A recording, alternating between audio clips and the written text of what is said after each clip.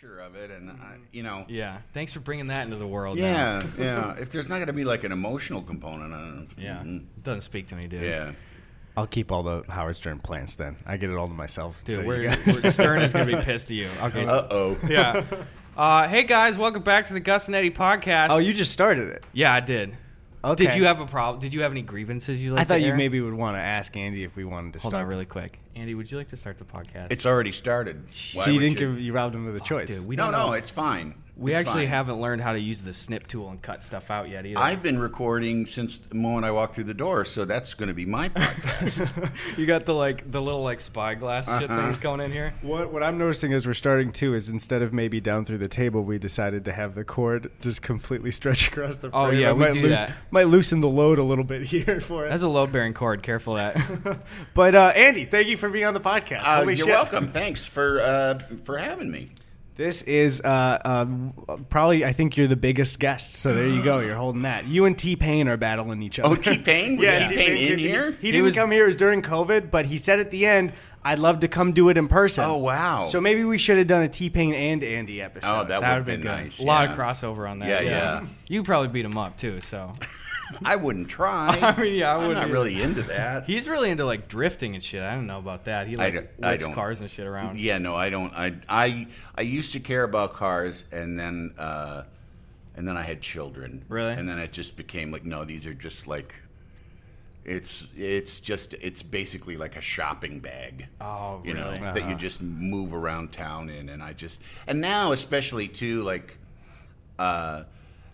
cars with like pipes that are like really loud. I always just want to roll up on some, because it's like when they're revving, but then it's like when they take their foot off the accelerator and it does that.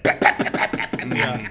I just want to roll up on them and go like, "Hey, there's something wrong with your car. Yeah. It's making a lot of noise." I can get in there real quick. Yeah. Just take a peek there. Where it's especially been getting me lately is when you're outdoor dining and somebody does it right past. How many conversations are you interrupting if you're driving a loud car? And there's times it feels like, I think this is causing damage to my ears. Yeah. It's so fucking loud. Dude, you're like in the Grove and you're like right on the strip, and then someone's just got a Maserati and they're just popping the shit out of it. Yeah. Were you big into like fixing them up and stuff, like classic No. car stuff, or I what? mean, I liked cars. But I mean, I would say it's like the way, like, my ex-wife would know about purses. Like, Yeah. oh, that's a so-and-so purse. Mm-hmm. Like, she didn't make purses or anything. She just, and I was the same way. I knew what cars were coming out. I kind of knew like about the history of some cars and stuff. But also, too, climate change really put a damper on that. That's a bummer. It Yeah. really is. It's like, oh, these things are killing the planet? Oh, Yeah. yeah, maybe I'm not so into them anymore. Yeah. So. But I'm being loud at the farmer's market. Yeah. Take that. Yeah. You ever Take see- that, planet. Yeah. We're from we're in the Midwest. I think you are actually originally Yeah, from the Midwest. Illinois, too. yeah. Yeah. Iowa, Same here. right? Or Illinois? Suburbs of Chicago for me. Yeah. Area. Okay. Yeah, I have a lot of family up in... Yeah, that's where I went to high school. Yeah. I might have to cut that. I can't dox myself. People go into the old personal information. Whatever town that was. It was Right. No sense. But no, I grew up in Yorkville, which is out past Aurora, kind of straight I have west. family in Aurora. Yeah. That's where Wayne's World took place too. That is Exactly. true. That's put a little animated fun fact at the bottom of the screen. Exactly. Tony. That's everyone in that area. That's all they say. They say, "Hey, welcome." Do you know Wayne's World was Wayne's set World here? was- yeah. Was it even filmed there, or is it just set there? Probably not. I think it was in I think LA. it was just set Well, there. definitely during SNL, it wasn't. It wasn't filmed Yeah. there. Well, that was always the reference, like they would say, from Aurora, Illinois, and I don't know where that came from, but I mean when it was on SNL, Yeah. like Right, the yeah. first time, and I mean Dana Carvey and Mike Myers, neither one of them have any Illinois connections as far as I know. I think assume Mike they Myers was in Second City at Chicago, but I don't think, like, why pick Aurora? But, Yeah. yeah. Because especially people I know that just moved to Chicago and didn't grow up in Illinois don't know Aurora ever. No, Yeah. no. I'm not sure where that came from. Maybe they just looked at a map and just picked it out just a little funny bit further name. out. Yeah. You gotta do. It's not a bad choice for the comedic purposes of it, because Aurora's kind of a bummer. Yeah, it's kind of. It was where I grew up. Aurora was like when you went to town. That's where you went. Like going into the Chicago, that was fucking terrifying. Yeah, you wouldn't level. do that. Yeah, unless it was a Cubs game or a Bears game or like maybe a museum. You didn't. It wasn't until I was probably 17, 18 that I dared go in the city to see a concert or something. I used to get so overwhelmed going to Chicago, just being around that much when I was a kid. It was like too much for me to handle. I would always just like be like, okay, there's way more people than I thought. Yeah. There's a lot more people alive than I was currently thinking about. It's so funny in reference to like other cities. It's a pretty comfortable, easy city. Yeah. Did you do like I saw you did a lot of improv shit. Was that like in the heart of Chicago where you started doing that, or like? Yeah. I went to film school in Chicago. I started out at U of I in Champaign-Urbana, and then I transferred to Columbia College to go to film school, which the best part of that was that I had been out of the house for 2 years in Champaign, and then I had to move back home. That was awesome. It was really, really good. And so I commuted into Chicago. And when I graduated, well, I didn't graduate, but when I was done, I'm like this close to graduate. I finished all the classes, but I realized too, like, I don't need to do that screenplay and those 2 papers. Yeah. It doesn't matter. Yeah. But I was working for a moving company, and then I started working in film production. And so I was already kind of, had my eye on working in show business. And I also had acted a lot in film school because nobody knows any actors. And if you're halfway decent at a screening afterwards, you'll have 3 people say, "Hey, will you be in my horrible movie that'll take 36 hours of your time next weekend?" And a friend of mine started taking classes at Improv Olympic, and that seemed there was Second City and there was Improv Olympic, and at the time, Second City seemed like a lot of classes for not much. I had to go through these 5 levels of classes before you got on stage. And Improv Olympic was much looser. Del Close, who's like this improv guru, was teaching there. And so I just started there and really kind of, it suited me because I didn't know if I wanted to perform and I wanted to write, and this was like a nice combination of the 2, and I didn't have to think about it or do any homework. Yeah, I could just do show it. Up. Yeah. I had a facility for it, so it was like, oh, okay, That's, I think, in a way what attracted us to the internet stuff, where it was just kind of like, I don't know if I can handle like all of the mastering everything to make stuff, and this is like the real, I can just kind of put it out there right away and do something. Not saying that it's like ultra similar, but I still think it's kind of that. I don't think I can go to film school and learn everything and be really good as like a director and then figure it out. I don't think I have the capacity for that. Yeah. Well, it's just so nice to just not have to run shit past people too. Like you can just get some tape and paper and be like, I'm a pilot. See, here's my dumb thing. I mean, it's great practice, and practice is what you need. And for performing, it's stage time. And at Improv Olympic, you got stage. As soon as the woman that ran the thing thought you were competent, she'd put you on stage because it's like, oh yeah, there we go. There's somebody to sell 2-for-1s, or hand out 2-for-1s on the street. I was just gonna say, how do shows work and stuff? Like, do you ever have any? You just trying to get people in off the seats, or I don't even know how like the big improv scene would work. It would be Improv Olympic. It had like a following. However, the junior teams, because there were like different teams, and I don't maybe 6 teams at a time that were like 6 or 7 people each. The junior teams, it would be like the entire audience would be just all friends of whoever was up there. That's great. Yeah, and I mean the UCB is kind of like that too. Like you go to shows of like younger people and you realize like, oh, these are all just people. Yeah, and but we would stand at L stops and pass out 2-for-1s and like drink tickets and flyers and stuff. Somewhat, but then too, you would get the actual improv. Some of the teams would get kind of a following in town, and it would be they would not have that, and they could also like go to other. There was a couple teams that would then go to stand-up clubs, Yeah. and do little improv sets there, and had somewhat of a local following. Man, that's awesome. Did you do any improv in like high school or anything, or was that the introduction? Just No, jumping that right was into that it was after that was school? the introduction. I never. I mean, I never even. I didn't think about anything that much. Honestly, I knew I liked performing. I knew I liked telling stories. I knew I liked writing. I knew I liked being funny. But then it was kind of like, like I told a high school guidance counselor, when I was looking, when they're talking to you about college, I was like, I want to write. And he's like, so journalism. I was like, no, not really journalism. He goes, do journalism. And I was like, okay, I'll do journalism. So I started out at U of I, like going towards journalism. And then halfway through, actually, because you just did liberal arts and sciences the first 2 years, and then the last 2 years you were in the College of Communications, and you had to keep your grade point up and everything to get in there. And I did. And I went and talked to the dean there, and the dean, when I told her what I wanted to do, she's like, you shouldn't be here. Really? Like, you should go to a different school, which I had not intended. But I knew, like, oh, she's right, because I don't want to... Because you could kind of cobble together a film degree there, but it would have been like an independent study through the art department, and that's not what I was interested in, you know. So I went to film school, and and also, too, at that time, there were just a lot of movies shot in Chicago that made me feel like, oh, I can make a living in the movie industry. Yeah. And I wasn't exactly sure where, because I could, and I mean, I started out in film production. Most of my initial time on a set was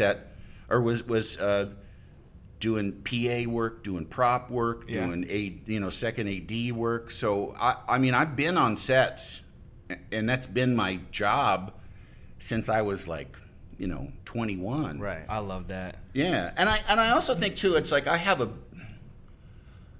bigger, like a more holistic idea of what it takes to make something, because I have loaded trucks. And I picked up the camera package, and I drove the film in a fucking blizzard to Kodak to get it processed and stuff. And a lot of people don't understand. They'll be like actors that'll just be like, "What's taking so long?" And it's like, you wouldn't have the first fucking clue it's taking so long. You know, you don't have to do a fraction of the shit that everyone else is doing. Right. And you don't, or just you don't understand like what this special effect entails, or what lighting this thing takes. The lighting though it takes way too long. I can't. That's been I went to a shittier film school. I'm not getting put up on the wall. I'm sorry, but and like just those technical skills, I've never felt like I learned as much with like proper lighting and stuff. But that's been my kryptonite every time. It's like, I can't do this. I mean, we got 2 shitty panel lights here. That's it. We and used to have out, 3, and then one of the cords broke, and we just didn't realize it. Now it's kind of that little midnighty vibe. But. Yeah, I also realized, even the hair lights are just, we didn't do it. So, that's kind of this podcast. People know. They read the title. It looks good. All right. You can see it. It doesn't. It's not. Yeah, people aren't tuning in for the aesthetic. That's just it. Yeah. No, especially not the backlights. I doubt anyone noticed until I mentioned it. So it's so refreshing though. Like that has accidentally been an asset for shit that we've been doing. Is just like, oh, it's really low budget, like feeling and like kind of homegrown-y semen. Like. Very semen heavy too. Again, very semen heavy. Very semen heavy too. We scrub it though. Don't worry about it. We were talking about that. Scrub it, but no soap, just hot water and a paper towel. So it's just kind of moved around, but no, it's just tape and paper for most of our shit. I love the vibe of the stuff. It's easier. Yeah, it became a thing where people are like, oh man, this reminds me of like kind of earlier internet where people didn't care, and it's like, we don't care. That's what it is. That's how it What an aesthetic we've cultivated here. Anyway, no, I was going to ask you, too. I got to bring up, you're in I'd say probably one of our favorite movies of all time. You're an Elf. Oh, yeah. Yeah. How was that? All the boardroom scenes and stuff. I got to ask about that. Oh, it was really fun, and I was really glad to be in it. And especially now that it's like a fucking Christmas classic. Like I'm in a Christmas classic. Not that it like means a ton of money. I mean, I do make some residuals from it, but it's not that much. Yeah. But it is really nice to be in there, and it was really a fun shoot because, first of all, an old friend of mine, a guy named Kent Alterman, who he was the studio executive on that. He was the producer, and he found that script and put Will Ferrell with it. And kind of like against the wishes of a lot of other people. They're like, could he really carry it? And they're like, he's like, trust me, this is meant for him. Really pushed it. I don't know if necessarily he cast me. I mean, because I could get cast in things without a friend putting in a good word for me. Yeah. But at any rate, you know, my scenes were all me, Kyle Gass, Amy Sedaris, Will Ferrell, and James Caan. And I get to spend like a week and a half, 2 weeks with those guys. Yeah, that's great. And first of all, like, James Caan started out kind of being like, he's kind of like a hero to me. Like the movie Thief, when I told you like some of the movies that were shot in Chicago, that's a Chicago movie. Michael Mann made it. Still remains one of my favorite movies. But at the time, it was tremendously exciting to me. That like seeing this movie and knowing like, oh, that's I know that used car lot, you know, that was really exciting to me. So meeting him too, he's James Caan. He's just like, Jewish cowboy gangster. And when we started out, he was kind of like doing this actor thing where he needed, Jon Favreau was the director. And actually, Favreau, I was on improv teams with Favreau. Like, I've known Favreau since, like, 1989, something like that. So I knew him, too. And he was, needing John's attention, which is very much an actor thing. There's just a lot of actors and actresses that they're like, this isn't it isn't like they're not really learning anything. They just really need the attention to kind of just, I don't know, calm them like an animal or like a dog or something. Is it like asking a lot of questions and stuff? Yeah, like, John, what about this thing? Yes. And I mean, and there's different levels of it. Some of it is just that like actors are weird fucking high-strung people generally. Like, and so that like, and then there's other ones that it's just an abuse. Like I've been on sets with people that are just a tiresome pain in the ass, you know? Yeah. But Amy Sedaris especially has such a strong personality and is one of those people that insists on having fun all the time, which is just like the best. I love that. And then me and Kyle knew each other. We actually used to play poker with Kyle at his apartment very regularly until the money got too high and it got too serious and everyone got too mean. Like, you know, like Kyle would, you know, it was like Hold'em, and you know, and you'd get say like, you know, like a pair of threes, and so you're like, all right, I'll bet $5, and then he'd just go like 150. Just raise you like 100, and you're just like, all right, well that's fun, yeah, fuck you, I'm out, you know. And I mean, and it wasn't just him; it was other people too, and also there were people. There was like hugely varying income levels at this game. You got to have that awareness, though, of like, let's find the median for the bets. Yeah, I know, but it went beyond that. Yeah, damn. But there were a couple people who could not afford to lose a lot of money who would lose. I mean, like, bummer. I went home there one night with like $1,500 in my pocket. Yeah. It was like pretty decent money, you know. But then there were other people who couldn't afford it who would lose like $2,000. Dude. You know, and that was, you know, like I got compulsive gamblers in my family that like have destroyed their finances, and it's like, this is not fun. Yeah. But Kyle I knew real well, and Kyle we've been friends for a long time, and Amy was just so great, like, and she would, like fuck with you off camera while you're doing stuff to try and fuck you up, like just to make fun of you and make faces and shit, which I find tremendously exciting, and it just makes me lock down and focus even more. And at one point, James Caan was like, we were shooting something. And he's like, you know what? He goes like, it's obvious you people just want to fuck around, so let's just fuck around. And we were like, yeah. And he started calling us his fun bunch. You're my fun bunch. And I think in the movie he refers to me and Kyle. He's like, what are you guys, my fun bunch? What can you do for me? He actually used it in the movie.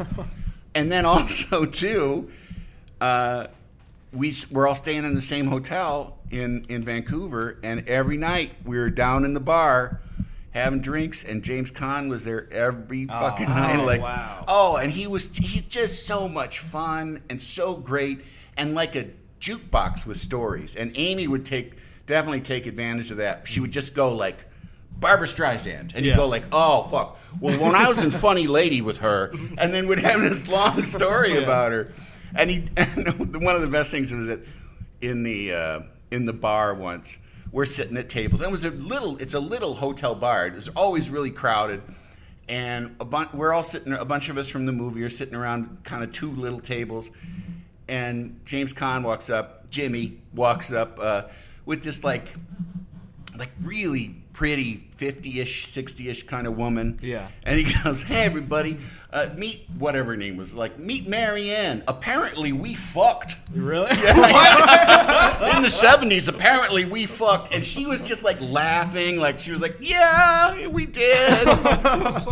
So he's a hotel bar guy. Yeah, where like you can tell they got their big card and stuff, and they're away from the wife for the weekend. Yeah. Sweet. Like that guy. That's so funny. That's great. I feel like especially even in the last 10 years, I see Elf put as people's favorite classic for it kind of all the time. It's really, I feel like every year it goes by since it like rises up in the ranks for like what kind of Christmas classic it is. Yeah, there's a funny clip of Jack Black being asked outside a premiere, like, "What's your favorite movie?" He goes like, "Elf. It's a Christmas classic." And they're like, "What about your Christmas movie?" And he goes, "I did a Christmas movie?" And he's like, "Oh," and I think it's some like Nancy Meyer, like, I didn't know when he "Oh yeah, that one. That one's really great too." That's hilarious. Yeah. I remember going. I was in a high school basketball tournament. I was really sick, and my family didn't go to a lot of movies pretty often. Like my mom was a real penny pincher, and we went out to Elf, and it was the hardest I've ever seen my dad laugh in my entire life. And that's great. There's something about like. Especially like so much of like the shit that I do and stuff is like trying to make my dad or my mom laugh, Yeah. And something about like having your dad just get hit with a gut punch, like a big old beefy dad laugh. Yeah. Like, oh, that's fucking fun. As I remember a really great day for like it was like end of my high school experience. One of my Spanish teachers. There's always that energy in any school before like a summer or winter break where like nobody gives a shit for one day, and you're like, wow, this rules. Yeah. And my Spanish teacher put Elf on and just kept replaying Will Ferrell getting hit by the taxi and was making himself cry, and he'd never been like that fun before. So it was just so weird to like see his joy for it. I love when somebody shows me something that really cracks them up and they're just like destroyed by it. It's my favorite energy. My favorite is when he goes up like to put the star on the top of the Christmas tree, and he goes off frame and then runs through and jumps on the couch and that gets me every single time. The behind the scenes thing that I don't know, because it was just one of the I know when they were just like walking around New York doing stuff. Where I'm always curious about the gum scene, whether they put like a board, where he picks the gum off the rail, and I'm like, even if there's a board put there, still pretty gross. Like still a commitment. I wonder like what they did for that. I'm sure they sanitized it, like really like bleached it, and then put like. It's just the idea. I mean, I don't know, if they had Will chew pieces of gum or. I mean, because I could also see him going like, whatever, put some gum in there, you know. I like that. I was gonna ask you too. We had a number of questions too when we were like we put it out there about Mort from Madagascar specifically, and I wanted to know, like, first of all, do you plan on doing more voice acting stuff? Like how? Yeah. I mean, I'm auditioning. I audition for stuff all the time. But because it's COVID, it's like you're reading it at home yourself, which really does make a difference. You like,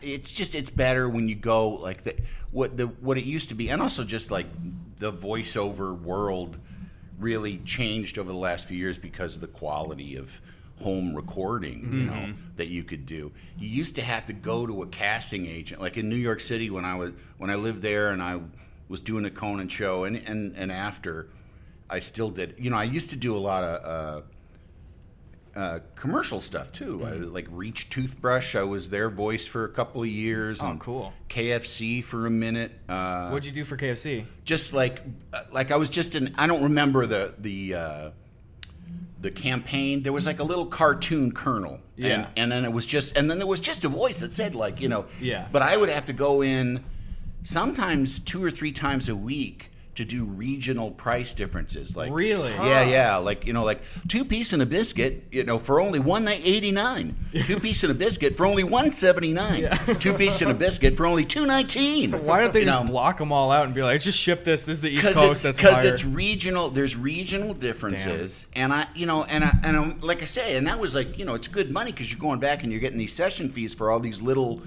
changes and all these regional differences. And I remember once I asked him, I was like, do you really have, like, you have to put all this, all the time, you got to be changing things, and you couldn't have the same deal. You'd have to change the deal till it's like family bucket for only $14.85. Yeah. And I asked one of the agency guys, and he goes like, he's like, it's fucking depressing, but he goes, there have been a couple weeks where they just like let the ad buys drop, and he goes, and you can see in sales pizza and hamburgers, like chicken goes down and pizza and hamburgers go up. And I mean, he has a vested interest in telling me that because it's his business. That's but I don't think he was lying. I think it was like, and I think people do need to be like, I'm hungry. Oh, chicken! I like chicken. Yeah. Hey, idiot! It's right here. This is what it is. You can go down the street, get that shit right now. But yeah, I do, and I've done other cartoon voices. I've done, and I'm still. I just auditioned for like 3 different things just like a couple days ago, and sent those off, and we'll see. Yeah. The Mort one is what I would say top 10 surprising IMDb fact ones, where I just had no idea it was you. Completely. It's just such a. I'll be real with you. I found out last week. He found out. Yeah. Oh, really? And I watched every one of those movies, and I just was like, no way. Yeah. That's great. No, it's no. I got that job. There was a NBC animated DreamWorks show that was going to be the Siegfried and Roy cartoon. Oh. And when was that? This probably would have been like. Those are the Tiger guys, right? Yeah, those are the Tiger guys.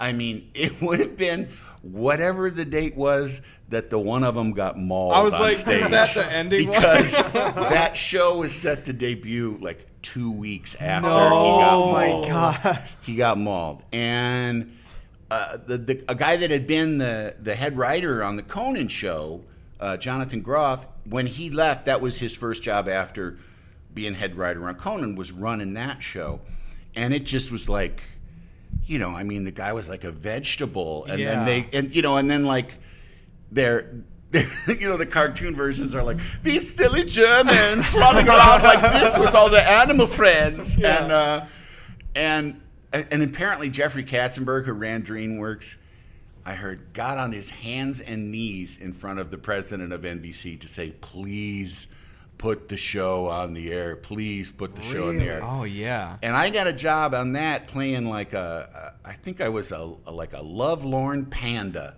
Okay. Like a panda that couldn't find a girl or something like that, Yeah. or was too shy to mate, or whatever. And at the end of that session, when I got in, or on my drive to it, they said, oh, and there's another DreamWorks project that at the end they'll have you, they're going to just record you trying something. Yeah.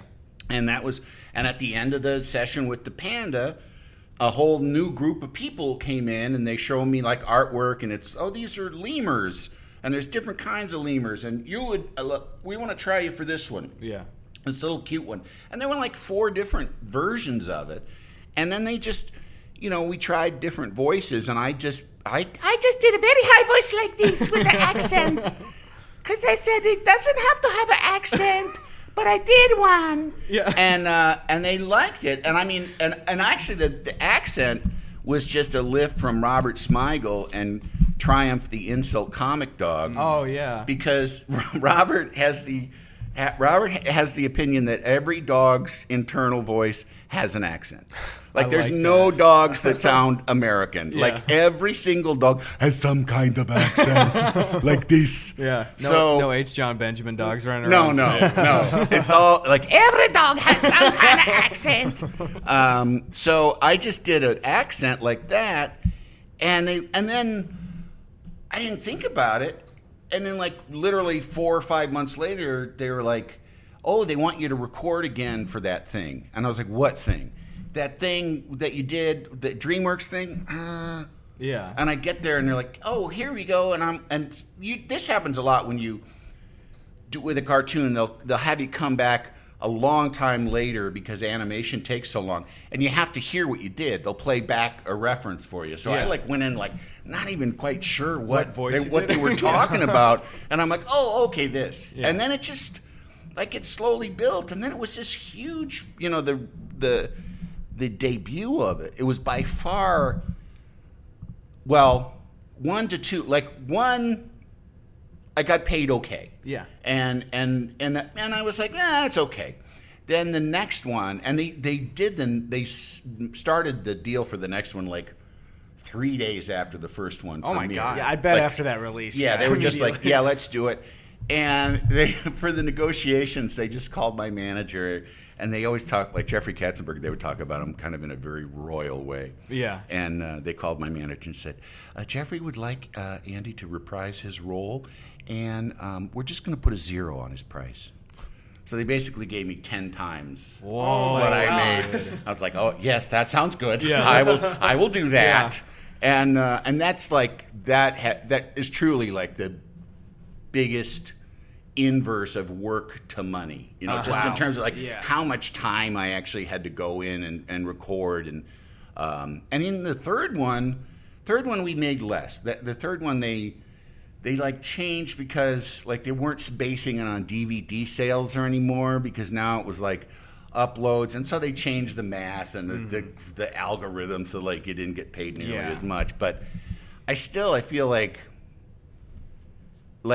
maybe it was the second one. I feel like I spent more time promoting it than I did actually recording it.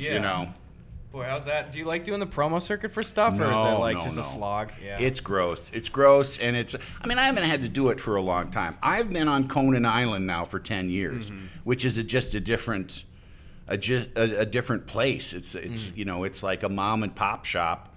I stay in town. The last 10 years, I got to be home for dinner for my kids. So it's been, there's a lot about the last 10 years or so that's really great. But then there's also I didn't get, it's not travel and this kind of the sort of change that I sort of thrive on. But wait, what was the question? Well, I was just even asking but there were so many of them. It was the press thing, but also still, I'd love to keep hearing about this too. Yeah. The press thing. Press junkets are fucking. They're just gross, especially if it's. I haven't done a lot of good movies. Do I keep doing that? I'm not sure what that pop was. Some shit. It might be me fucking with this. Oh, okay. Is it the tower case? Is it? No, I think it was me. I think it was both times it was me moving this cord. Okay. That's weird because their setup is airtight, so I don't know why I would be doing that. This whole setup is super professional, and it wouldn't gust of wind wouldn't blow everything. Yeah, no, that's so true. Can you see the levels for everything? Can I eyeball it and make sure everything's good? Yeah, that's what I did. I checked the numbers. Yeah, no, it sounds all good. Yeah, okay, we're good. You should get a hand mirror. Oh, that's a good one. Yeah, little rear view. Press junkets are, and it's a thing too that, people complain about actors complaining about it, and people in show business complaining about it, but nobody sets out knowing that they're going to spend 3 fucking days in a hotel suite being asked the same fucking thing over and over and over. And especially by incredibly lazy supposed reporters who'll be like, so, you're playing a mobster. What's that like? Yeah. And it's like, Or how do you like that? What's it like working with X person? Oh, it's all. Tell a funny anecdote. It's, and then they do it. They change it up. So first you're one-on-one. Then they'll pair you with somebody, and then you'll be on a panel. Of 4 or 5 of the people, and then you'll be on a bigger panel in a bigger room. But it's all the same fucking things. And for me, having been trained in improv, and particularly the kind of improv that said you can't do anything twice, it would make me fucking bananas, because I would say, they'd ask me a question and I'd have a pretty decent answer to it, and then the next time I'd feel like, well, I already said that. Yeah. But it's like, you said that to fucking, KBB in Topeka, and this is, somebody from France. Go ahead and say the same fucking thing. There's going to be one guy on the AM radio. Wait a minute. I heard that quip before. Shitty anecdote. So, I do not miss doing the press stuff, because it's just, and no, like I say, nobody trains for it. It's really dumb. I don't think it really does anything other than keep press people working, both people on the studio side and people on the entertainment reporter side. And it's, I mean, all publicity to me.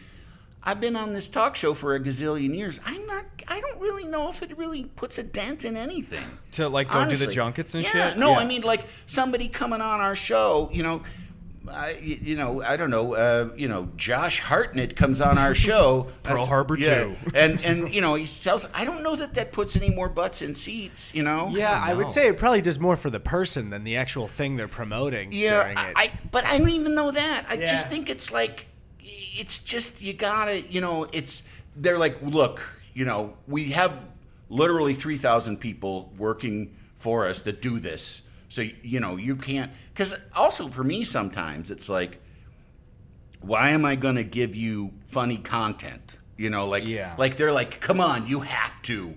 And it's like, no, no, I don't. Yeah. Especially when you're trying to think through the lens of like, the little snippets that they're going to use online. Because we see obviously a fraction of probably like the press junkets and coverage and stuff. But whenever we go to even just like an industry specific like YouTube event and stuff, you don't know any of the fucking publications and shit. And you're aware, like when you're talking to the host, you're like, give me a sound bite so I can use this as like a Snapchat link for 10 seconds of shit. Right. Like, give me content for my show. Yeah. Like, give me something funny that I can use to get interest in my thing. And I'm always kind of like, yeah, and I got my own stuff. Even like you said with the little bit that we've done, and I'm sure with your improv background, there's a little bit of you when you start doing it to be like, oh, I kind of want to like break the format here and be like kind of weird in the interview.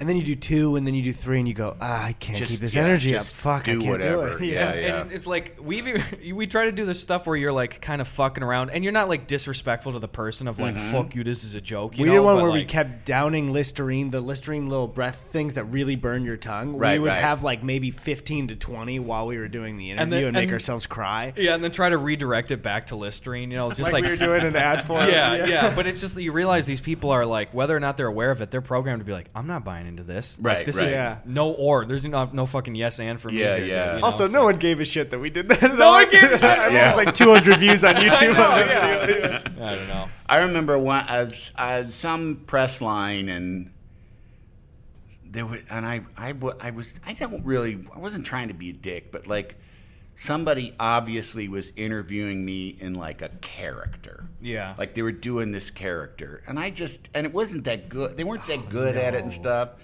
And then I think it was after she stopped. I was like, you don't need to, like, you don't have to do a whole big character thing. And she goes like, character thing? What are you talking about? And I was just like, no, I don't. She was bullshitting.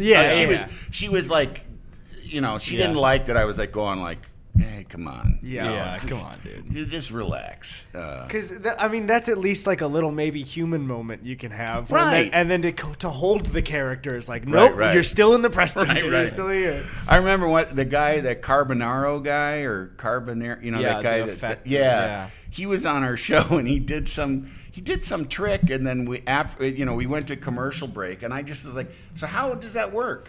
And he was like, "Are you kidding me?" Oh my god! And I was like, "Oh, come on, buddy, just fucking, like."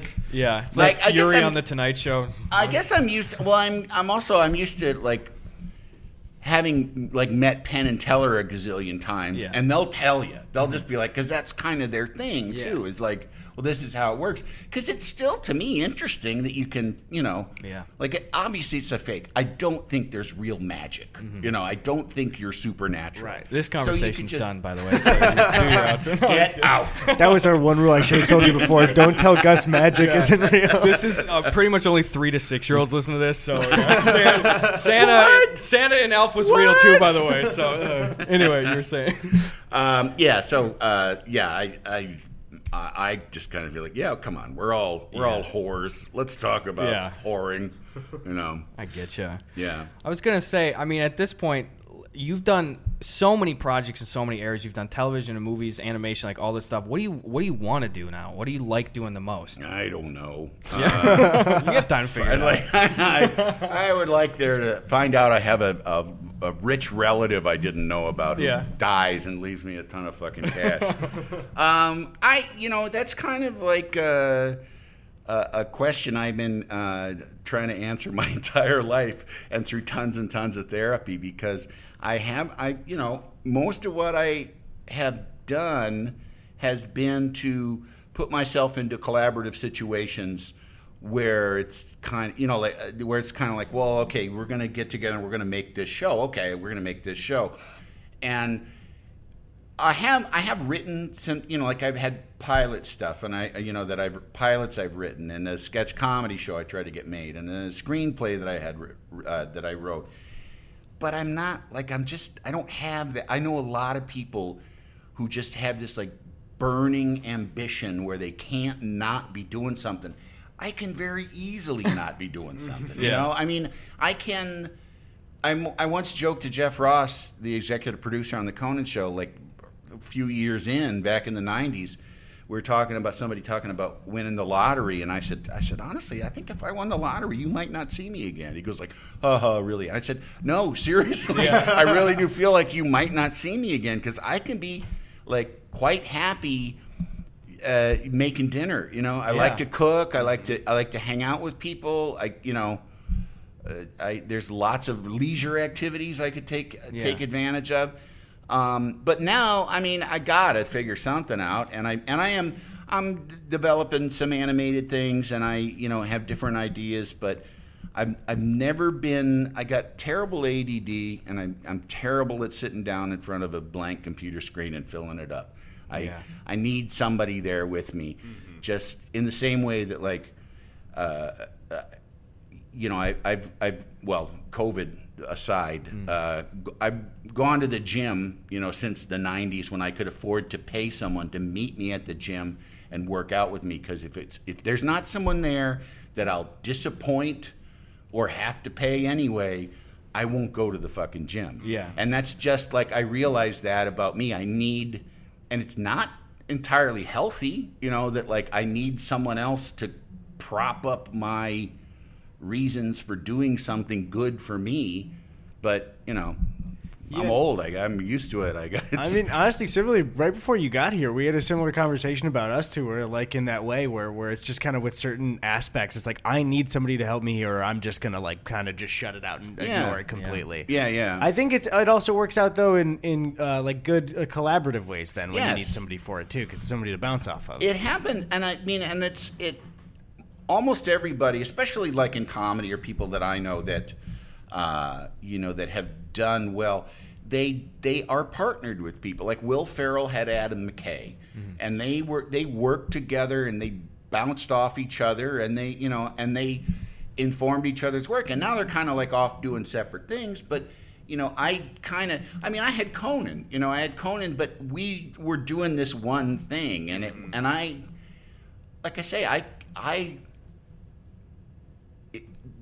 the last 10 years of doing the Conan show too, it's like I had a job.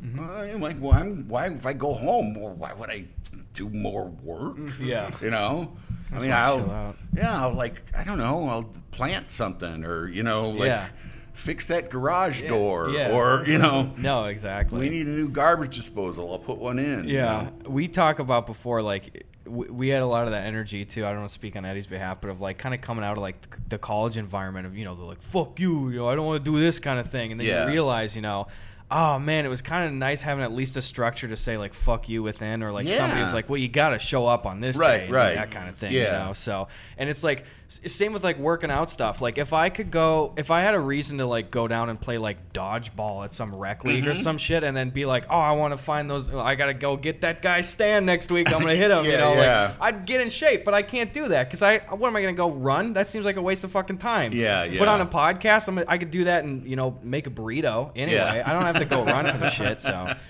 no, I get you there, but I don't know.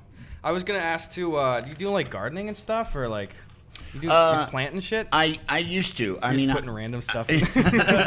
No, I mean I got a divorce, and I live in a rental house now, and I feel like I don't own this place. I'm not planting anything. Yeah, fuck you. Yeah. Improve your own property. It has a nice back. I mean, my daughter will tell me that because it has a really nice backyard, and I have a big dog, so that was like it worked out great. But the front yard's like kind of boring. Yeah. And around the house there are kind of these like boring. They look like wild grass, like some sort of prairie grass. And my daughter's like, we should put something better in there, something nicer in there. And I'm like, it's a lot of fucking work and money. And, Yeah. And I don't think I'm going to be buying this place. I mean, maybe, but it's like, that's a lot to leave behind. Yeah. Hey, you got to choose a different bonding activity. Like, do something we can take with you, and it'll preserve its value for us. She's 15, and we're not. She's not into like. I mean, we have a lot of fun together, but she's 15, and she's like. It's really. I didn't want to hang out with me that much. Yeah, I got a younger sister that's like that. Yeah, I feel old. I'm 10 years older than you, but like I don't know how to talk to you. Come back home. So I don't even know what fucking apps people use. I'm like these kids, like the goddamn like my sister's like 15, 16 and shit. Yeah, you're different. It's a different world. I don't know how to like speak to you and stuff. Yeah. But. Oh no, my son's 20, my daughter's 15, and when I'm around them, they talk about things where they might as well be like speaking Lithuanian because I don't know, and they'll show each other videos and it'll be something Cardi B is saying about ABC Jim and they're like he's going back to Paris. Fuck that. Like, what? Okay. No. I agree. That's a good take. Good. Toss my hat in that ring there. Yeah. Your kids have any like performing stuff they like doing? Are they song and dance folks or what? No. I mean, my son's an artist, and my son's he's a painter, but I mean now he hasn't. COVID. He hasn't. He goes to USC. He's in art at USC, but art school over the internet does not really work out that great. So it's worst. Yeah, it was this last semester. He actually took a break this last semester, which I totally because it's like first of all it's like tens of thousands of dollars that you're not spending learning about art on the fucking computer, sitting in your home in your bedroom. But he never was like he worked on plays, but he did tech on plays. He didn't really have a lot of, he used to play guitar and he would do, like sort of recitals playing guitar. Mm-hmm. And my daughter's a pretty good actor, but, and she was always very much like a performer, like when she was a little kid. She's like one of those little kids that was just like, and she's hilarious. And, but I think when she just hit like puberty and was like, I don't want anyone looking at me for the next 6 years. Yeah. So she's a freshman. She hasn't tried out for plays yet. Not that there's been plays to do. Mm-hmm. But she is definitely lately she's very much interested in film and like watch it. That's cool. She's like trying to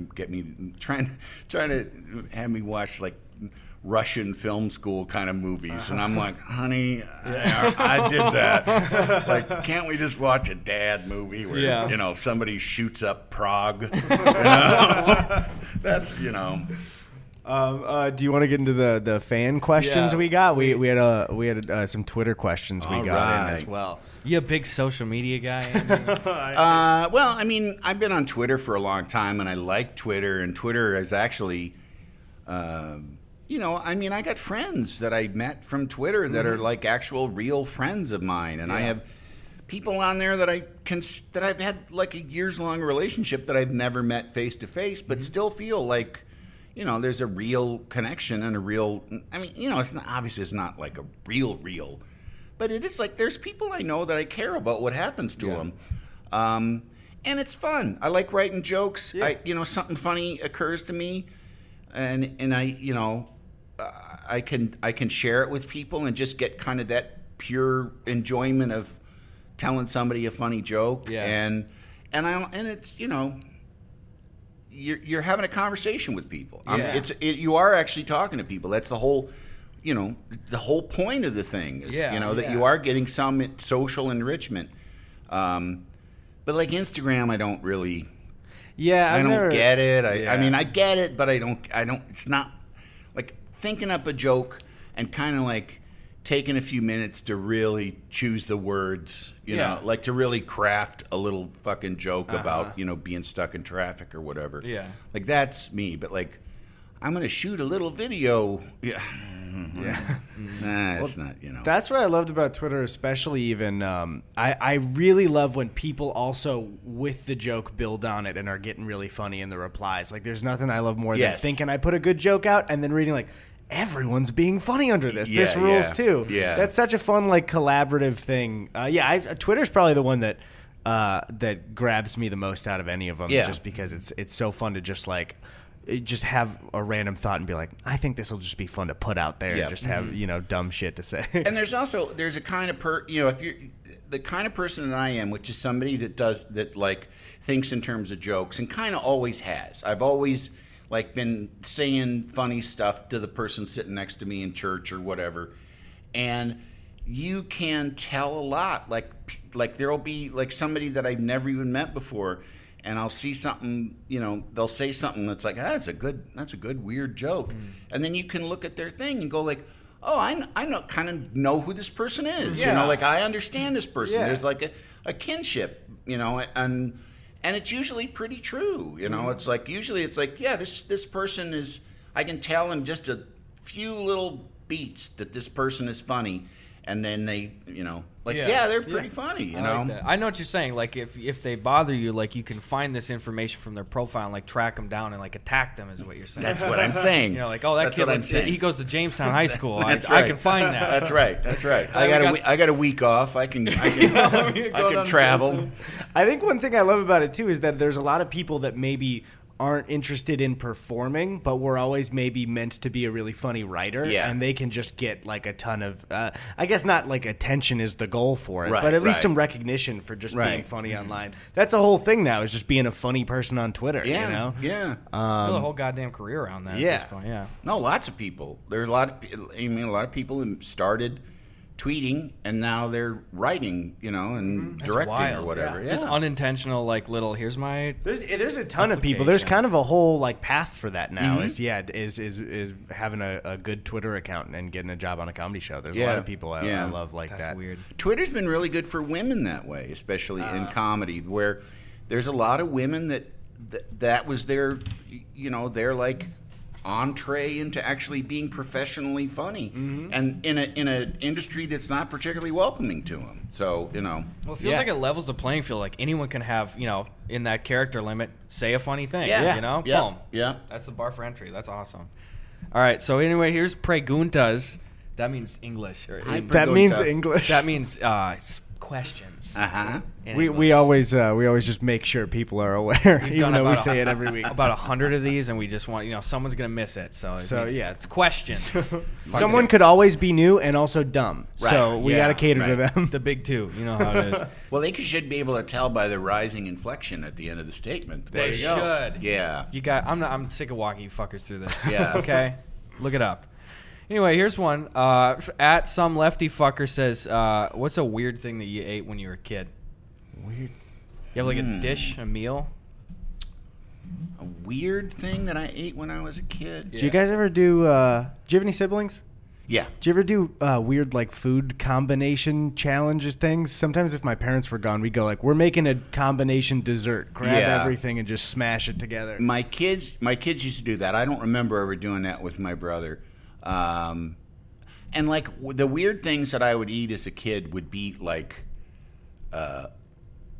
just like sad little fat boy things, like 3 slices of bread with butter, and then my grandmother, who was like such a fucking facilitator, my grandmother once took me, because my mom got divorced, we moved back into my grandparents' house, and my grandma told my mom, like, I can't spend my days taking care of your son. you have to put him into a nursery school. That's what they called them then. Yeah. So my mom went to the trouble to put me in a nursery school, and then and I hated it. And almost every day my grandma was like, well, just stay home with me. Or just come with me. Like, she wanted me around, but she just had to be mean to my mom about it. Mm-hmm. But she took me once to Marshall Field's department store, and just like shopping, and then we went in for like just a snack, and I had a hot fudge sundae, and after I finished it, she went, "Does that taste like more?" And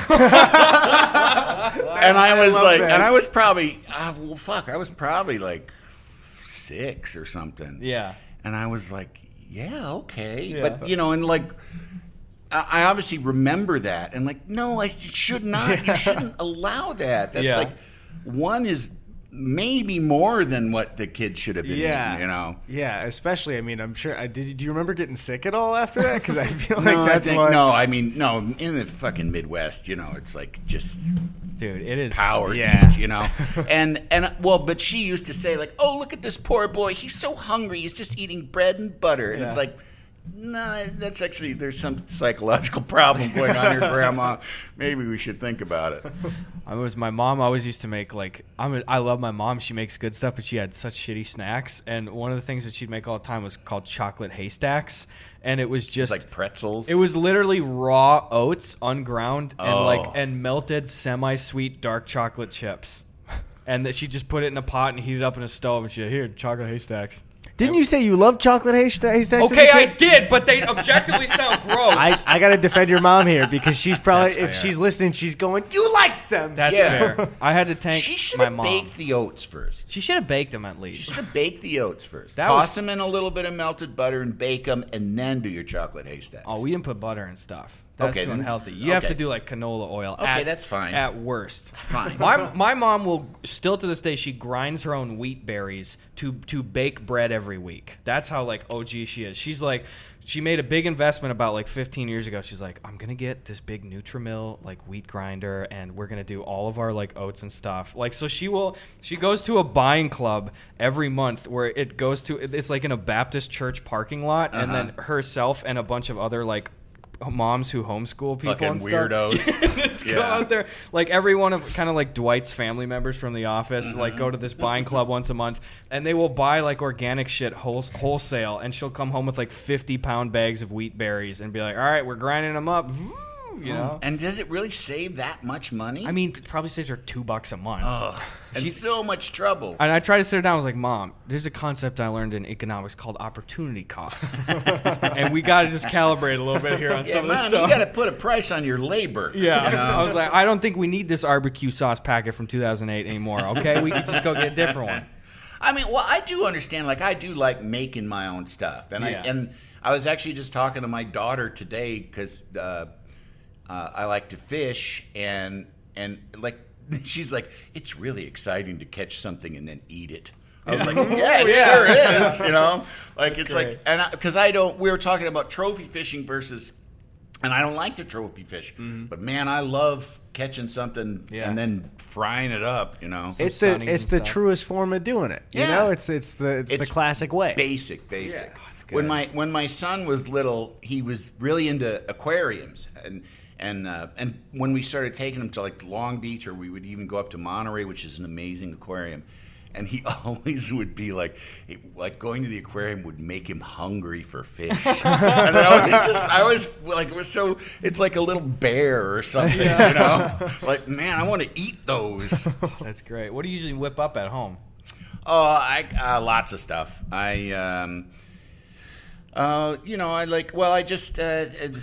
I just made a big pot of my own ranchera sauce. I saw a recipe for homemade ranchera sauce, and made a huge batch. And then you freeze some, and I sent some home with my daughters at the other house so they could have it. And I made some chicken enchiladas. I boiled up a chicken and made some chicken enchiladas last night. Damn. And I gotta cook more. It's really fun, and it's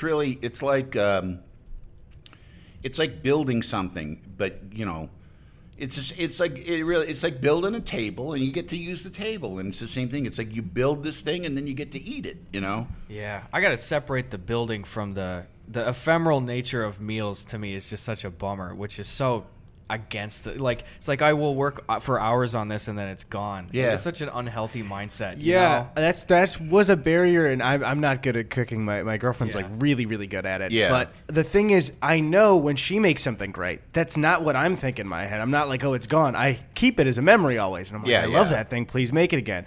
But then when I think of making my own stuff, I think it's because I'm not good at it yet. So then the thought is like, oh, well, then it'll be but it's not a waste. It's a skill you work on. No, if you're good at it too, it can be really fun to just like, you know, just wing it. Just like make, you know, like just make spaghetti sauce. You know, like make a marinara, just like or make a soup and just like, yeah, I'm gonna throw some kale in here. You know, or just like, you know, the other day I did like a fridge cleaning meal. You know, I had like some just like mushrooms and some onions and some asparagus, and I got a couple of little pork chops and, you know, cooked them all in with some white wine in a skillet, in one skillet, and it was fucking great. See, it's that sounds great. Yeah, You and put some music on and you it's cook? fun. No, I had baseball on. It's baseball season, so I get ya. put the games on because I follow the Cubs and the Dodgers. So That's cool. That's usually enough. That's you know that's like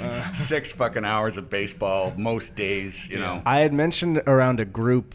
I was mistaken in thinking how common like Wrigley Field knowledge was for everyone, and I surprised a whole group of people when we had a bonfire and nobody knew about the pee trough that everyone has to stand on. Yeah. Where I was like, wait a minute, so the rest of you guys didn't have to just see a bunch of old man penises peeing in a trough together. And also when you're little, like having to pee so bad and just not being able to do it, and it's the only place you're going to get to pee. So I'm like, you know.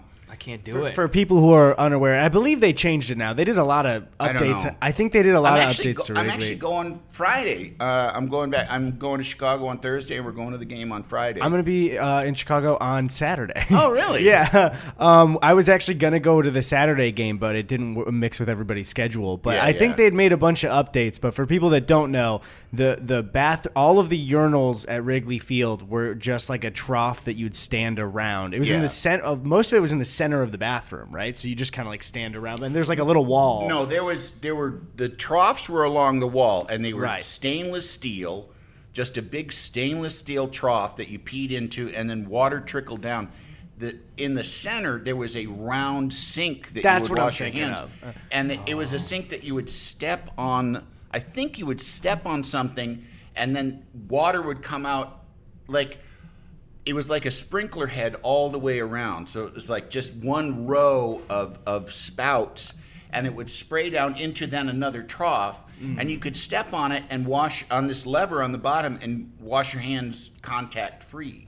I was combining the two things. There's childhood trauma. Because it does seem like pee in the round thing in the middle too. You know, because they are both troughs. Yeah. I used to have that at the old Metrodome. I'd go to Twins games all the time because we were like an hour and a half from there, even though I was in Wisconsin and shit. And it's just I can't pee like that. I'm so fucking. Are you from Wisconsin or Iowa? I'm from Wisconsin. Oh, okay. But we were about an hour and a half across the border to Minnesota, so it's see. like, you know, Twins, Wild, all that Yeah, stuff. yeah, so yeah. Getting gut wrench for the Vikings every year, like it's a seasonal thing, but you know how it is.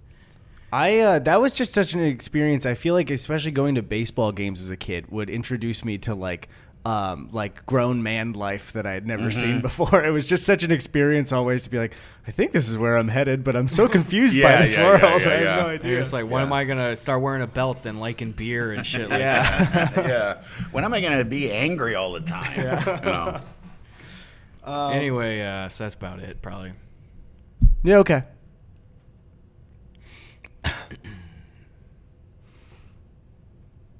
I'm going to go. Yeah, that's fine. Yeah, that's fine. Get out of here. Yeah, get the hat. Take your trash with you. Take the trash with you. Take the trash, please. It's not trash. I'm still drinking it. It's trash. That's trash to me.